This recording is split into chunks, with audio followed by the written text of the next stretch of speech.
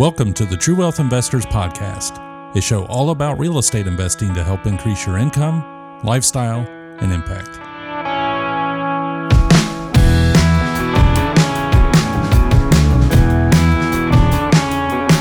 Hey everybody, today's episode is a recording from a presentation I did for a mastermind recently where I talked to how to finance deals without banks.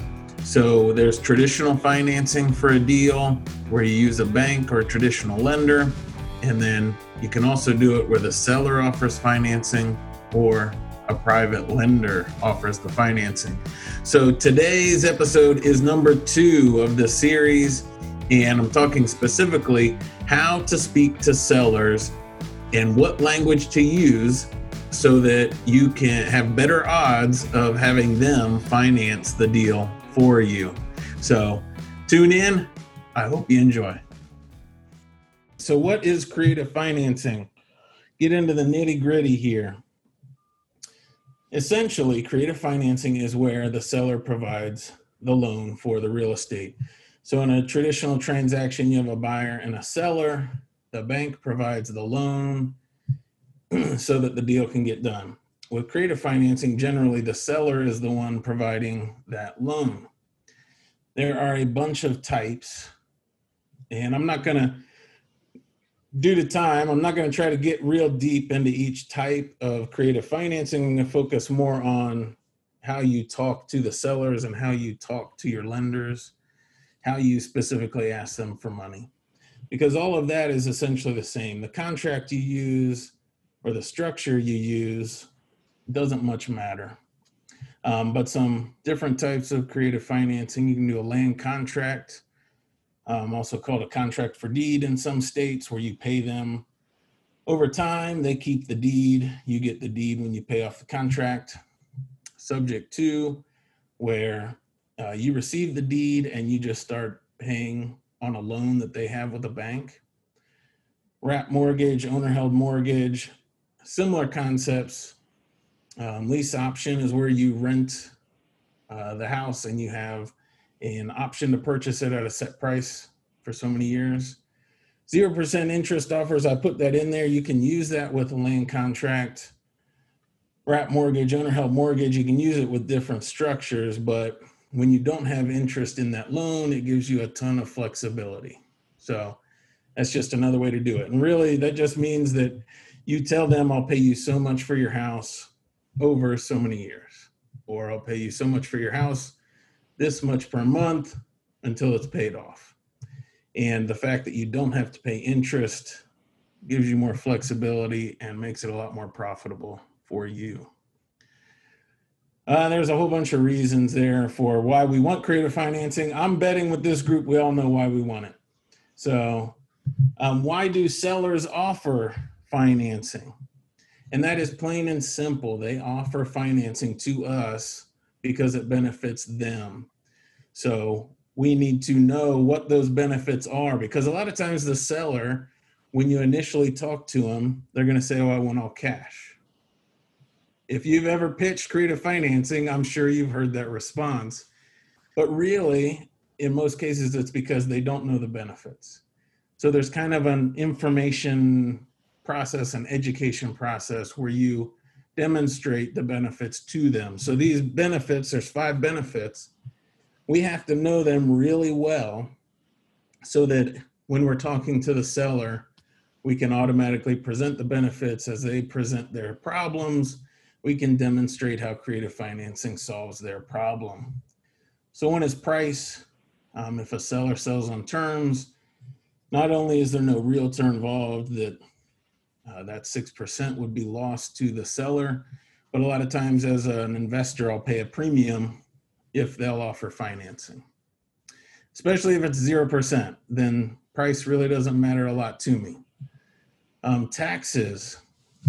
So if an investor's owned a property for a long time, then they've taken all the depreciation, when they sell that property, they owe taxes on that, on all those proceeds. Whereas if they sell on terms, they only owe tax on the principal they've received, which drastically changes their tax burden and spreads it out over years. Monthly income. A lot of investors, especially, they've been living off the monthly income. And so the idea of selling is hard for them because they're going to lose all of their income. And those last two I saw when my parents were trying to sell and get out of real estate. And the idea of paying a big chunk of their proceeds in taxes and losing all of their monthly income really wasn't appealing at all. And so they ended up selling on terms a lot of their units to solve that problem. So additionally, increased return. The interest that they receive, if you give interest in the note, is going to be higher than what they can get elsewhere generally. Because we're not comparing this to the stock market where they could lose the money. We're comparing it to a secured asset with return. And a quick and easy close. So a lot of the sellers, the situation they're in, they're distressed, or the house is distressed. They have some headache and they just want it out of their life, right? They want to move on. So this is a way we can help them do that. All right, so some key concepts with how to speak to the seller. Number one, we're going to start with questions. All right, so why are you selling the house? This is a simple question. What we're not going to do not do, is write down their answer and just move on. If they say, I've already moved and I can't afford 2 mortgage payments, you don't want to write down that and then move ahead. Every answer that they give, we're going to use to build rapport, okay? And we're going to use to start casting a vision for what life is going to be like for them after they've sold their house to you. So let's say they have 2 mortgage payments. You say, yeah, I agree. I understand how that would be a problem. I wouldn't want to have 2 mortgage payments. Or, if I don't have experience, tenants can cause problems. I can relate to that. Or, you're just taking their side. You always want to be in the position where, and I'm sure a lot of you have spoken with sellers, sometimes you get in this discussion and it almost feels like you're opposed to each other. And it turns into this negotiation where they're trying to push on you and you're trying to push on them. And the better perspective is if you can make the discussion where you and the seller are working together and you're both trying to solve the problem of selling the house, then the whole discussion is going to go much easier. So additional questions, if you don't mind me asking, what will you do with the money? A lot of times they don't know what they'll do with the money, and they haven't thought about how they can earn a good return on the money. So would monthly cash flow help you in any way instead of a lump sum? I've had sellers where they didn't want a lump sum after I asked a bunch of questions and got their situation because they knew family members were just going to borrow it or essentially beg it off of them. And so for them, it made more sense. It was better for them to just get a little bit each month because they could manage that. Are you concerned about the tax consequences? So some investors don't really know what their tax consequences are. They see the big sale price and they don't realize how little of that they're going to actually keep. So the key is asking questions. You're just going to try to serve them, help them better understand how to structure that deal for them. Key phrases I like to use: if I could help you with blank, would you be interested? These phrases help get the discussion away from price or away from all cash offer. If this were no longer a problem, are you ready to sell your house today? Essentially, I can solve your problem. Are you open to it? This is a huge one. Usually when I talk to sellers like you, they like, and you can fill in the blank there. So they say they want an all cash offer till they realize the benefits. Usually other sellers like you like the idea of continuing to get monthly cash flow. We as humans have this innate tendency to want to do things like other people. So if I bring up with a seller, there's benefits to selling your house on terms. They're not sure they trust me. They're not sure I'm kind of biased, right? Because they know I want to buy their house. But if I point out that other sellers who I've dealt with realize there are benefits, they seem to be much more open to the idea. It's like the crowd mentality. So in everything, present it as an opportunity. Just like I talked about when I was raising money, and we'll talk about with private money, everything is vision and opportunity. So you are presenting them with an opportunity to sell their house, be done with the headache, get a high price, reduce their taxes, continue to get monthly cash flow, all those benefits, this great opportunity they didn't know they had, and continually cast the vision. Whatever their headache is, won't life be better when you don't have to deal with the family member living in the house? Or how will it feel when you don't have 2 mortgage payments? Just keep putting, in front of them, because for a lot of people, selling their house is difficult. Selling in a creative way is uncomfortable. And so when you keep casting vision, it just makes them focus on getting through that difficult stage and what's on the other side.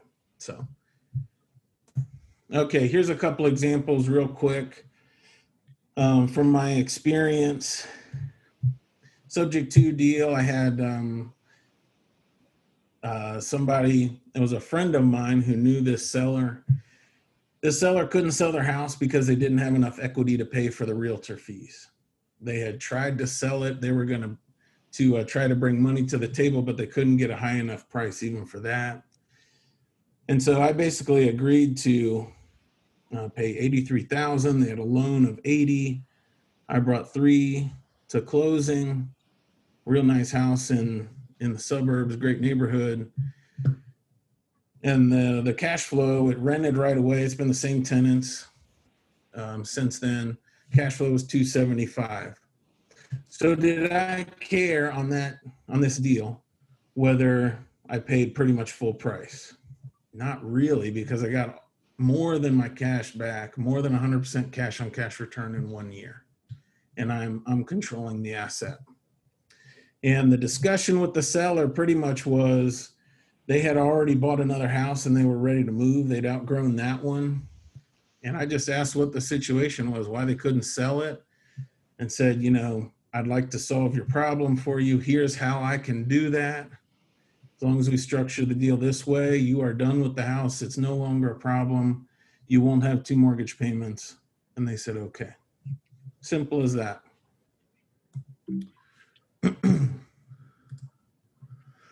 Here's another one. It was an investor who was just fed up. And this was one of 2 doubles I ended up buying from him. He wanted $50,000, which was pretty much what it was worth.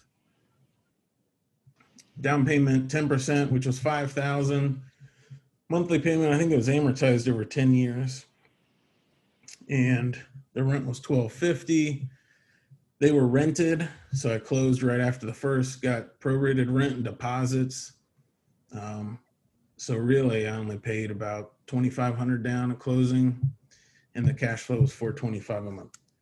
So just a couple of examples. And with that one, the conversation was real simple. I talked to him, looked at the houses, we agreed on price, and I said, really, is there any way I could pay you monthly? It would benefit me in this way. Here's how I know it would benefit you as well, if that's something you're interested in. And we talked about it for maybe 10 minutes. He was an investor. He was fairly, comfortable with the terms, and he agreed to it. So I think the only real negotiation was with that 10-year amortization, what year there would be a balloon, which I'm fine with. Because if the discussion is when we're going to have a balloon payment instead of whether they'll take terms or not, that's all good. So those are just a couple examples for you. Hey, I hope that really helped. Tune in next episode, number 3. We're going to talk about specific language to use when you talk to private lenders. I know you're going to like it. And if this is helping you, if this is benefiting you in any way, please go to Apple Podcasts, leave us a rating and a review, a comment. Let us know how we're doing and whether we're helping. I appreciate it. Have a good one. Thanks for listening to the True Wealth Investors Podcast. Visit us at truewealthinvestors.com to find archived episodes with show notes and links mentioned in each episode. Be sure to click the subscribe button today and leave us a quick review on Apple Podcast or Spotify to share how the show is helping you along your real estate investing journey. Thank you.